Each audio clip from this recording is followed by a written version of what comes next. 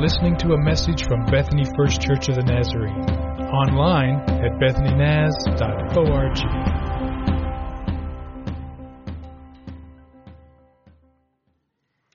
Every Sunday morning, I come down to get ready for church, a shower and everything, and I've been going over my sermon, and Annette almost every morning, Sunday morning, says, "So how do you feel about your sermon? How are you doing, this morning?"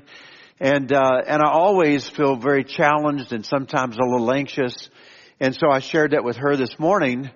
And so she gave me good advice. Annette said to me, she says, "Look at me, okay?" She says, don't try to be funny.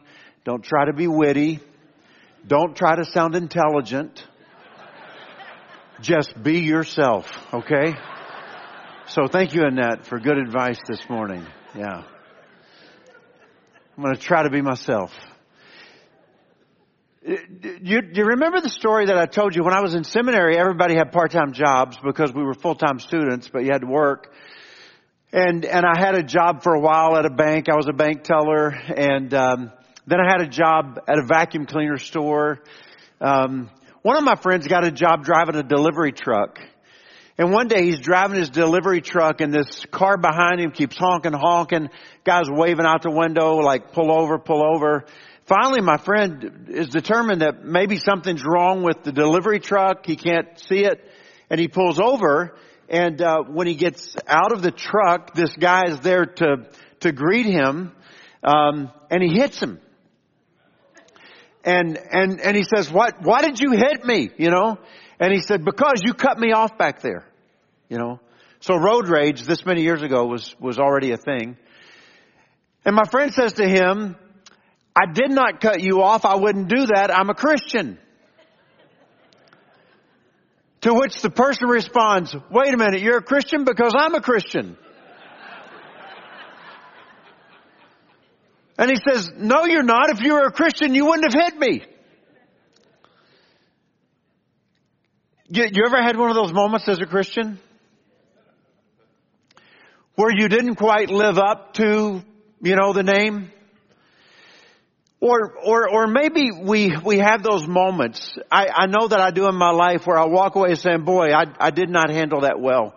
I did not represent Christ well." But overall, do you feel like when you're mistreated that you respond in a Christ-like way or in a way that Christ would have responded?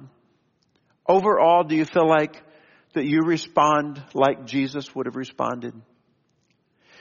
So here we are in this season of Lent, and we're focused on the sufferings and the sacrifice of Jesus. I've challenged you, when you read the Gospels, don't just read the Gospels and listen to what Jesus says. However, it's important to listen to what Jesus says.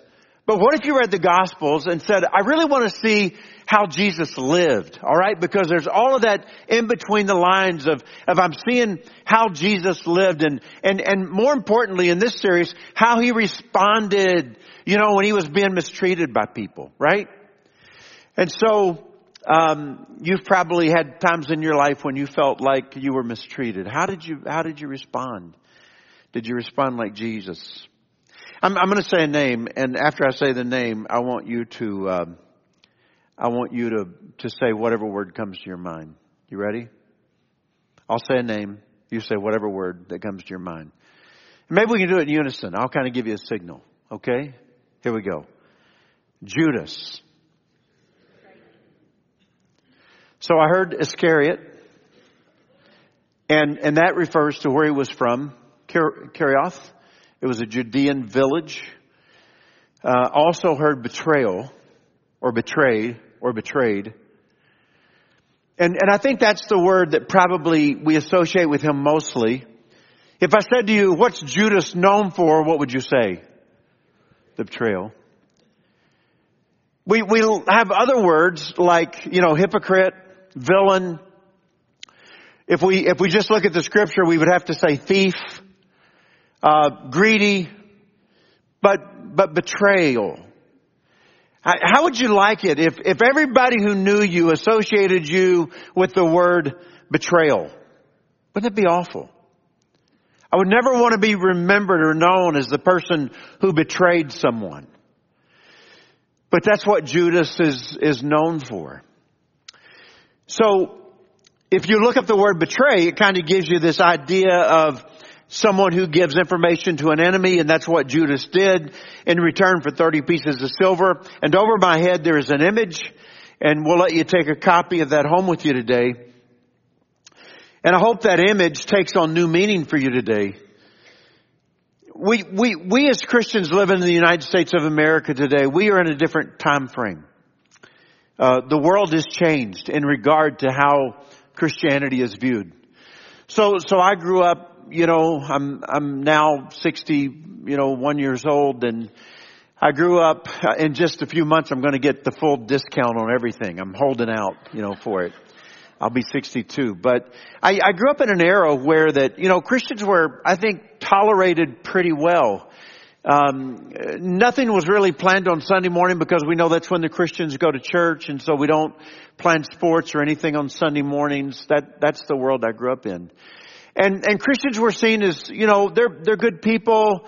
They're a little different in some ways, but so much of society embraced the overall gospel message. And so much of society lived according to a Judeo-Christian ethic. And so Christians, we kind of had this arrangement with society. We were doing okay. But over these last several years, it's changing. There is a growing hostility toward Christianity. Do you feel it like I feel it? And so we're seen as a threat to many people, as being dangerous, a threat to their way of life. The world has changed in these last few years. And the way we are viewed is different. You know what's interesting? Not only are we being seen differently, and not only are we being kind of pushed into a corner at times, but society is watching how we respond.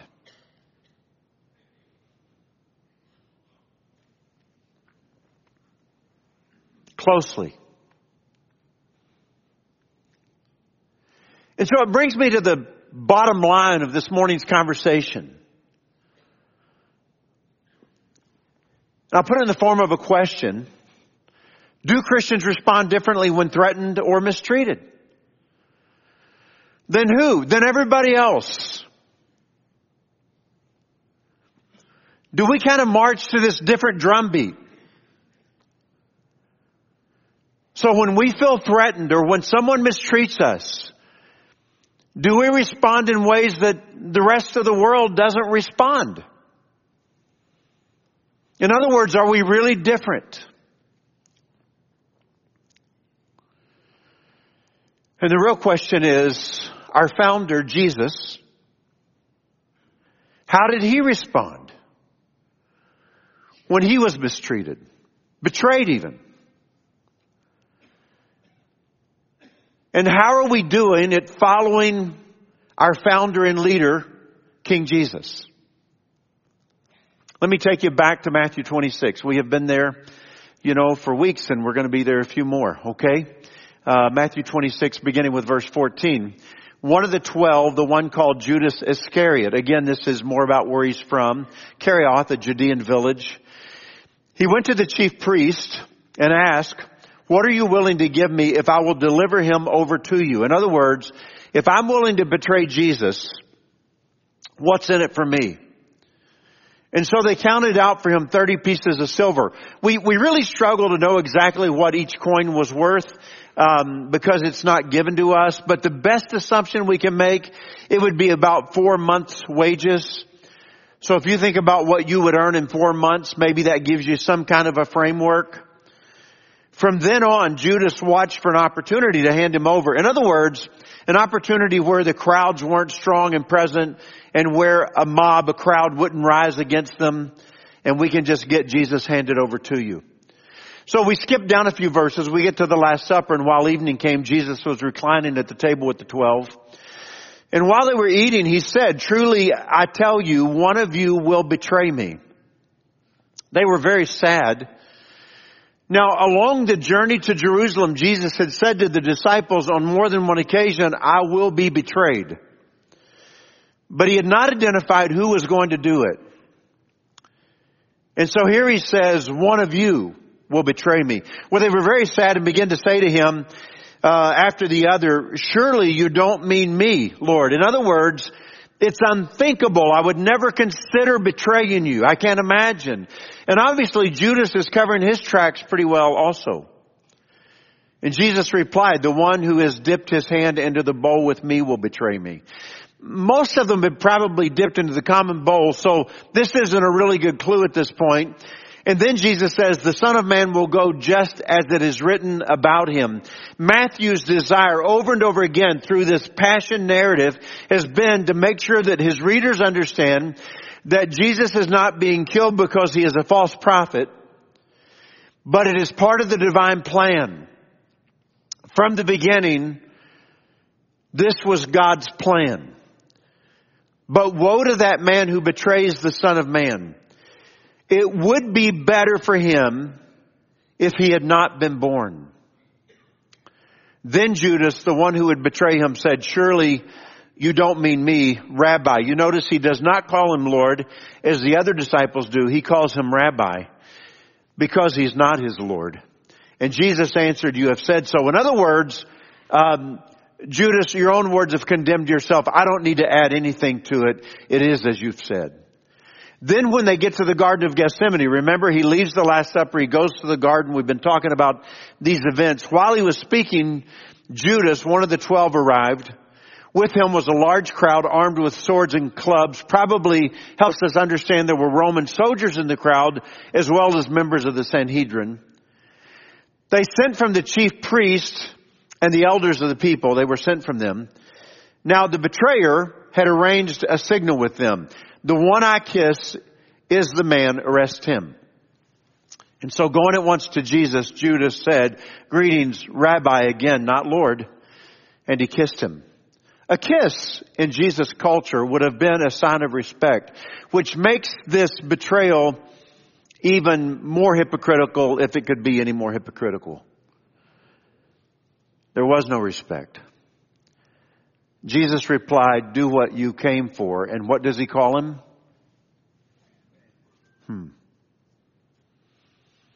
Friend. And then the men stepped forward, seized Jesus, and they arrested him. This is God's word for us today. My wife Annette and I were out of town Friday morning, and we got word that Sherry Gilliland had passed away unexpectedly. We were in shock. Sherry was only 67 years old. Sherry was the daughter of a former pastor of this church, Ponder Gilliland. Ponder Gilliland became pastor in 1970, and he pastored for 15 years until 1985. How many of you were here a part of this church when Ponder Gilliland was the pastor? Look around. Keep your hands up just for a minute. I want you to kind of... So crucial to his ministry was Sherry's God-given voice. Amen? They had a television show. People tell me that Ponder Gilliland would say, if I lived in Oklahoma City, I would attend Bethany First Church of the Nazarene. And Sherry would sing on that television show with some of you. And many people came to this church as a result of Sherry's musical gift. So the family is scheduling sometime in June a memorial service. And I can tell you what will happen at that memorial service. They will talk about how Sherry is with the Lord. They'll talk about how Sherry has finally received her reward. They'll talk about how that she lived her life and how that heaven is now her home. There's a reason we talk like that in church world. And the reason that we talk like that is because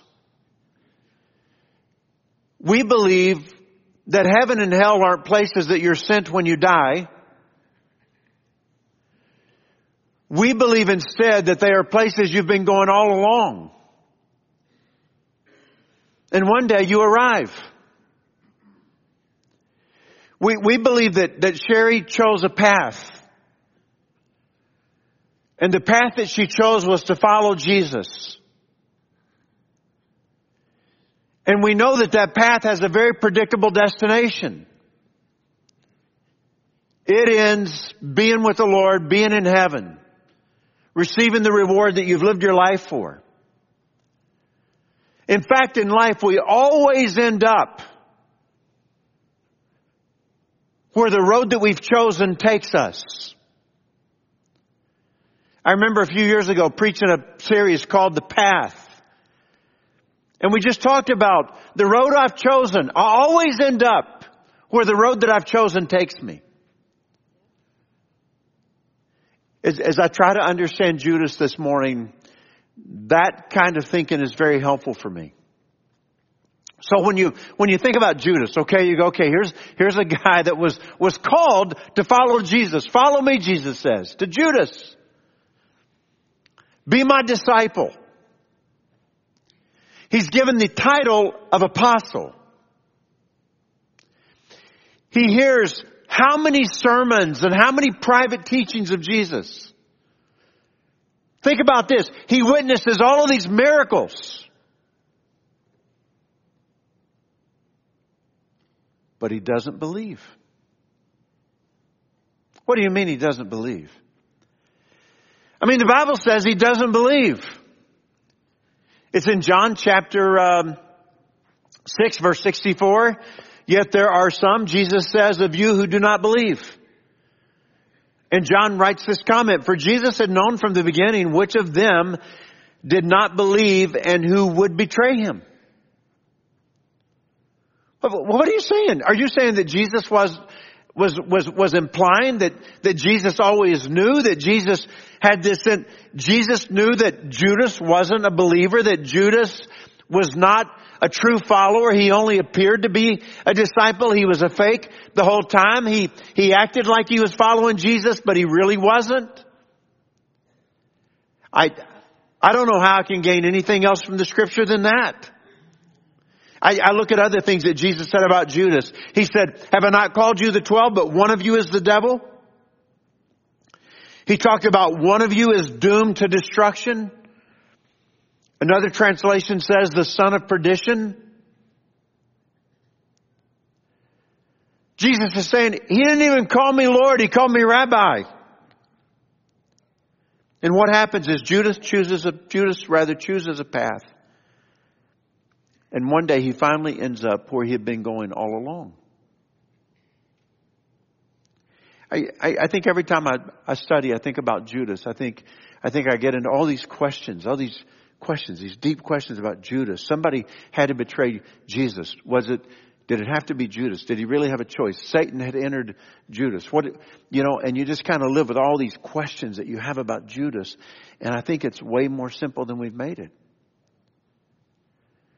I think simply Judas ended up where he had been going all along. He chose a path that had a very predictable destination. I think it's that simple. Here's the bottom line. Judas didn't respond like a follower of Jesus because he didn't believe. He wasn't one.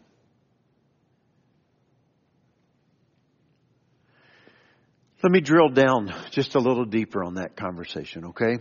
Do you remember just early in Holy Week, Jesus is in Bethany and he's at the home of Simon the leper. Matthew tells the story just a few verses earlier. And while they're there, something happens. This woman, Matthew doesn't give her a name. She has this alabaster jar of very expensive perfume. And she goes over to Jesus and she takes this alabaster jar of very expensive perfume and she pours it over Jesus. And Matthew says, the disciples were concerned and they begin to say, why waste all of this expensive perfume? I mean, you could have sold it, right? And you could have given the money to the poor. And Jesus counteracts their concerns by saying, she's done a good thing. And what she's really doing is preparing me for my burial. And wherever the gospel is preached, she's going to be remembered for this. So 2,000 years later, we're sitting here in church in Oklahoma City on a Sunday morning, thousands of miles from the Middle East where it happened, but we're talking about her. Because Jesus was right. He said, one day she's going to be remembered for, wherever the gospel's preached, she's going to be remembered for this. While Judas is remembered for something else. But John gives us detail. Much more detail. And here's what he says. But one of his disciples, Judas Iscariot, who was later to betray him, objected. Why wasn't this perfume sold and the money given to the poor? Okay, you hear what he's saying? This is Judas. He's saying, why wasn't the perfume sold and the money given to the poor? It was worth a year's wages. He did not say this because he cared about the poor, but because he was a thief. A keeper of the money bag. And he used to help himself to what was put into it. There's a little bit of me. Is there a little bit of you that's saying, what? He walked around with Jesus. He saw the miracles. He listened to the sermons. What? And the whole time he's a thief. It's having no effect. Do you realize the gift you've been given, Judas?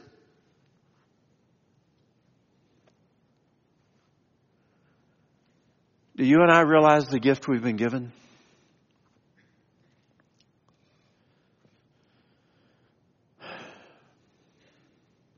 And every one of us right now is choosing a path. And that path has a very predictable destination. We always end up where the road that we've chosen takes us. Everybody in the room knows where we're headed. No shocks or surprises. I'm on a road. And I'm 100% sure where it ends up.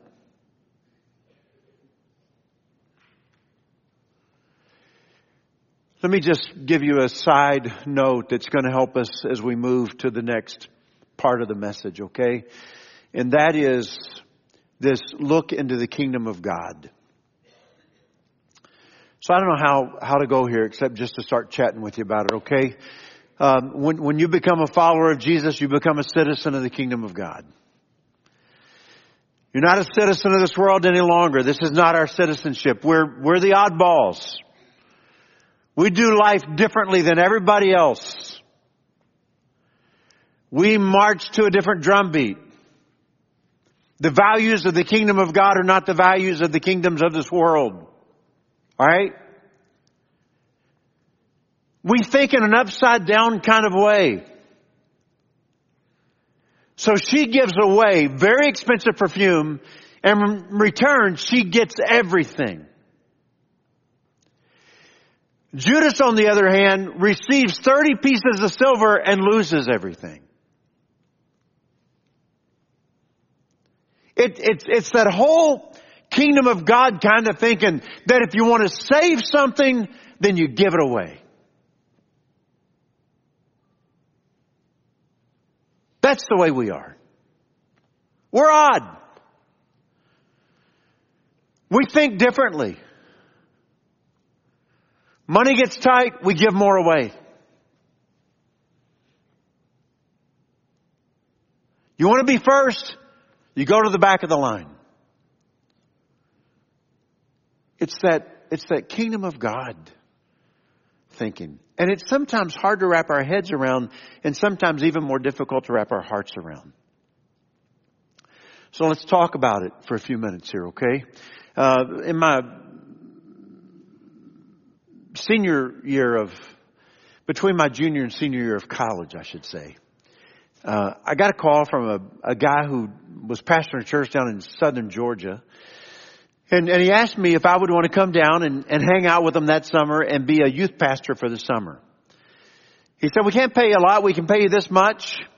And I said, well, that's about how much I need to make to get back to school the next semester. So that'd be great. And so I went down and I spent a summer there. And it was great. Awesome people. I learned a lot, and I loved being there. They had a very southern accent. I said to the pastor, how long have you been here? He said, 44 years. Emery Lindsay, a great man, and pastored that church all those years. And I remember one day I was at the preacher's house, and it was a Saturday, and his wife came home, Miss Doris. She'd been to a baby shower. And she says when she walks in the door to her husband, you're not going to believe who was there. And he said, who? And she said some lady's name, which I didn't know the lady's name, of course. But they began to explain to me that this lady had attended their church and had caused a great deal of trouble, had been very divisive, had been very rude to the two of them, and finally got mad and left the church. First time she had seen her since she had left the church. And the preacher says to his wife, what did you do? And she stood there and welled up with tears and said, I loved her neck. In Georgia, that's short for I gave them a hug. They used to say to me, you come here and let me love your neck.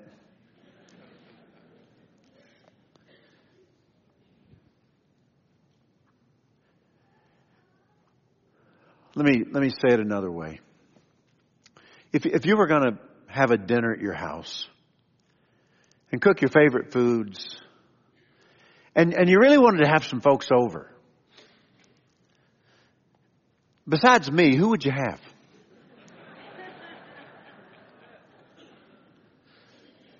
Nat and I are having a dinner tonight. We're having our small group over. We're going to love it. We're going to sit in our dining room on our table. We're going to talk and laugh. It's going to be wonderful. So when you throw a dinner party, who do you invite over?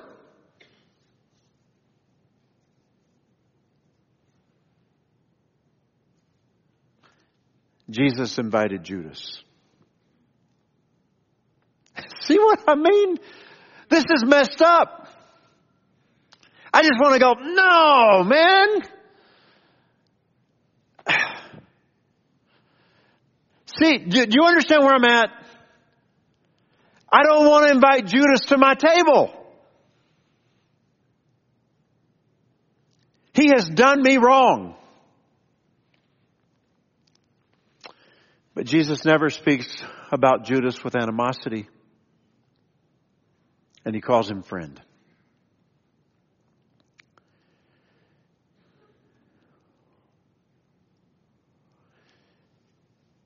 So, when we've been asking this question, how to respond, Jesus responded to his betrayer with love and with compassion. I started the conversation by saying we're living in a world as Christians where there is rising hostility toward our kind. Right? So how have we responded as a church? I think there's times when we say, just circle the wagons. Circle the wagons and pray that the Calvary comes over the hill and rescues us. Seriously, in other words, I think there's times when as Christians we just say, hunker down and just hope Jesus comes pretty soon because it's out of control. Just hunker down. I think it's tempting for us to say it. The ship is always safest in the harbor anyway, right? But the ship wasn't built for the harbor. It was built for the open seas. And we are the church of Jesus Christ, and we were made for this moment. We have been empowered with God's Holy Spirit. We do not need to back down. We need to stand up. And so, you might say, Rick, how do you share Jesus with a world that sees you as the enemy?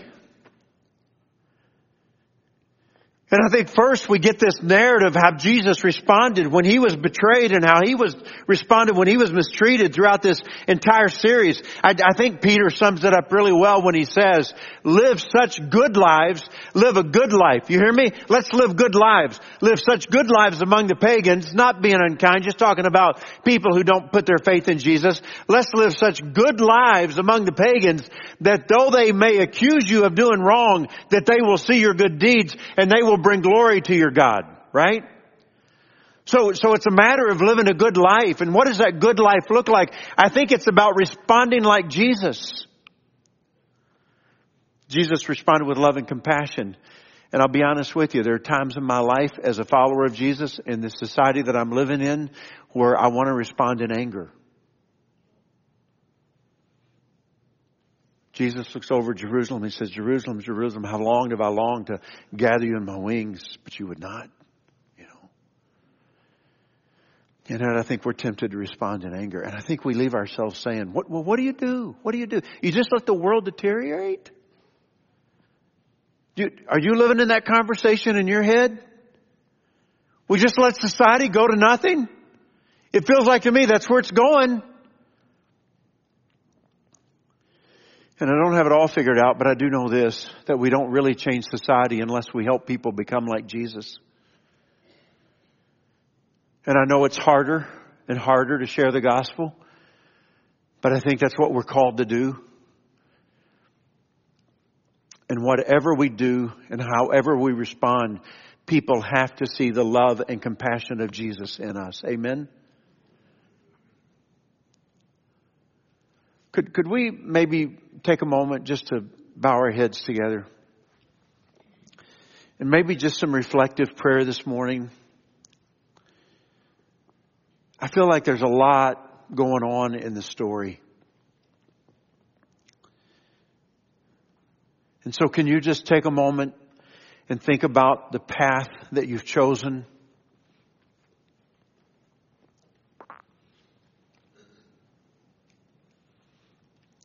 Just, God, search my heart right now. Don't let me fool myself. And just be honest with God about the path that you're on and where that path will take you.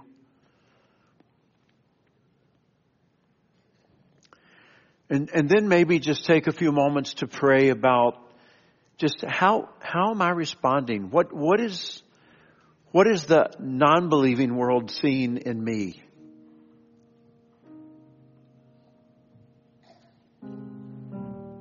The people at my work, the people at my school, the people in my neighborhood. What do they see when they see me? Are they seeing Jesus?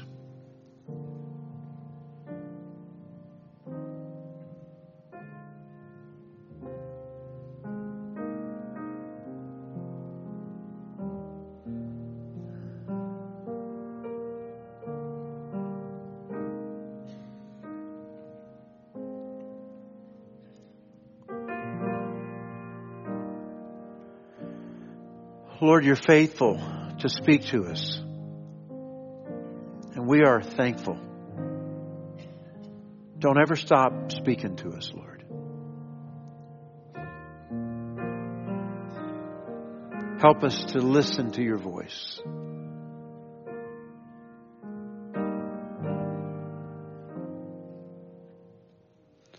Help us to be Jesus in our world. And I pray this in Jesus' name. Amen. Would you stand with us, please?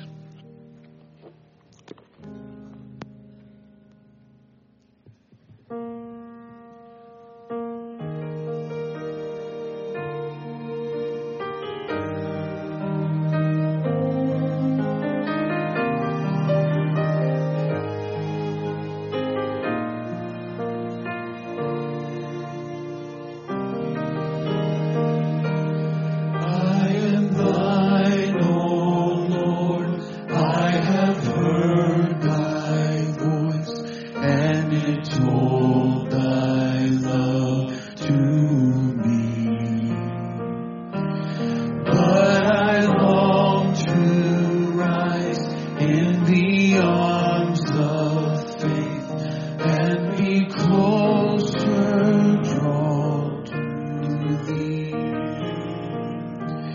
Draw me nearer, nearer, blessed Lord, to the cross where thou hast died. Draw me nearer, nearer, nearer, blessed Lord, to thy precious bleeding side.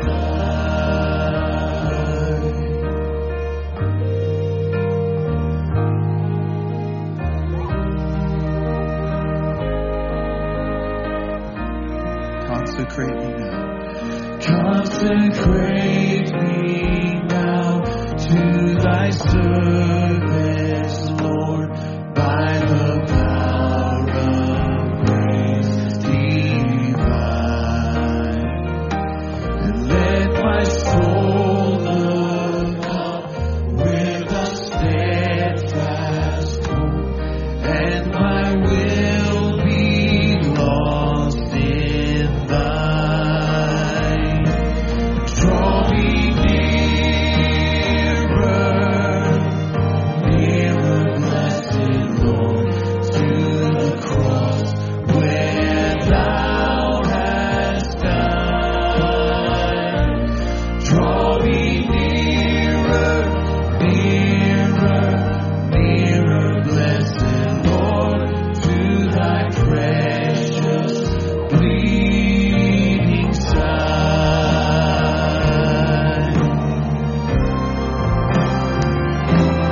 Draw me nearer, nearer, blessed Lord, to the cross where thou hast died. Draw me nearer, nearer, blessed Lord, to thy precious bleeding side. Yes, draw me nearer, nearer, nearer, blessed Lord,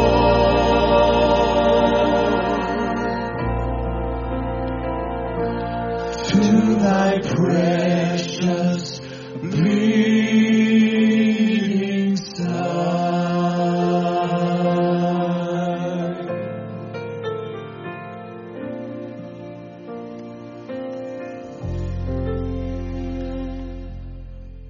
The message we've heard today will remind us that as we go out into the world, that we must respond. We're called to respond with kindness and love, no matter how difficult it may be. And as a time of reflection, as we go through this series of Journey to the Cross, as you leave this place today, there'll be a card, and it has the visual on it that you've seen this morning. It also has questions to reflect about what you've heard. And of course, the scripture reading this morning. Take that with you if you would, and make it a part of your week as you reflect on what you've heard today. As a church, we're so grateful that you give week after week. And we're so thankful for God's faithfulness in your own life and in the life of this church. And so we just want to say thank you for your act of giving once again. This morning, as you leave, be reminded that God loves you. And as you go out into the world, respond with that kindness and that love that God has called us to. Thank you for being here today. You are dismissed.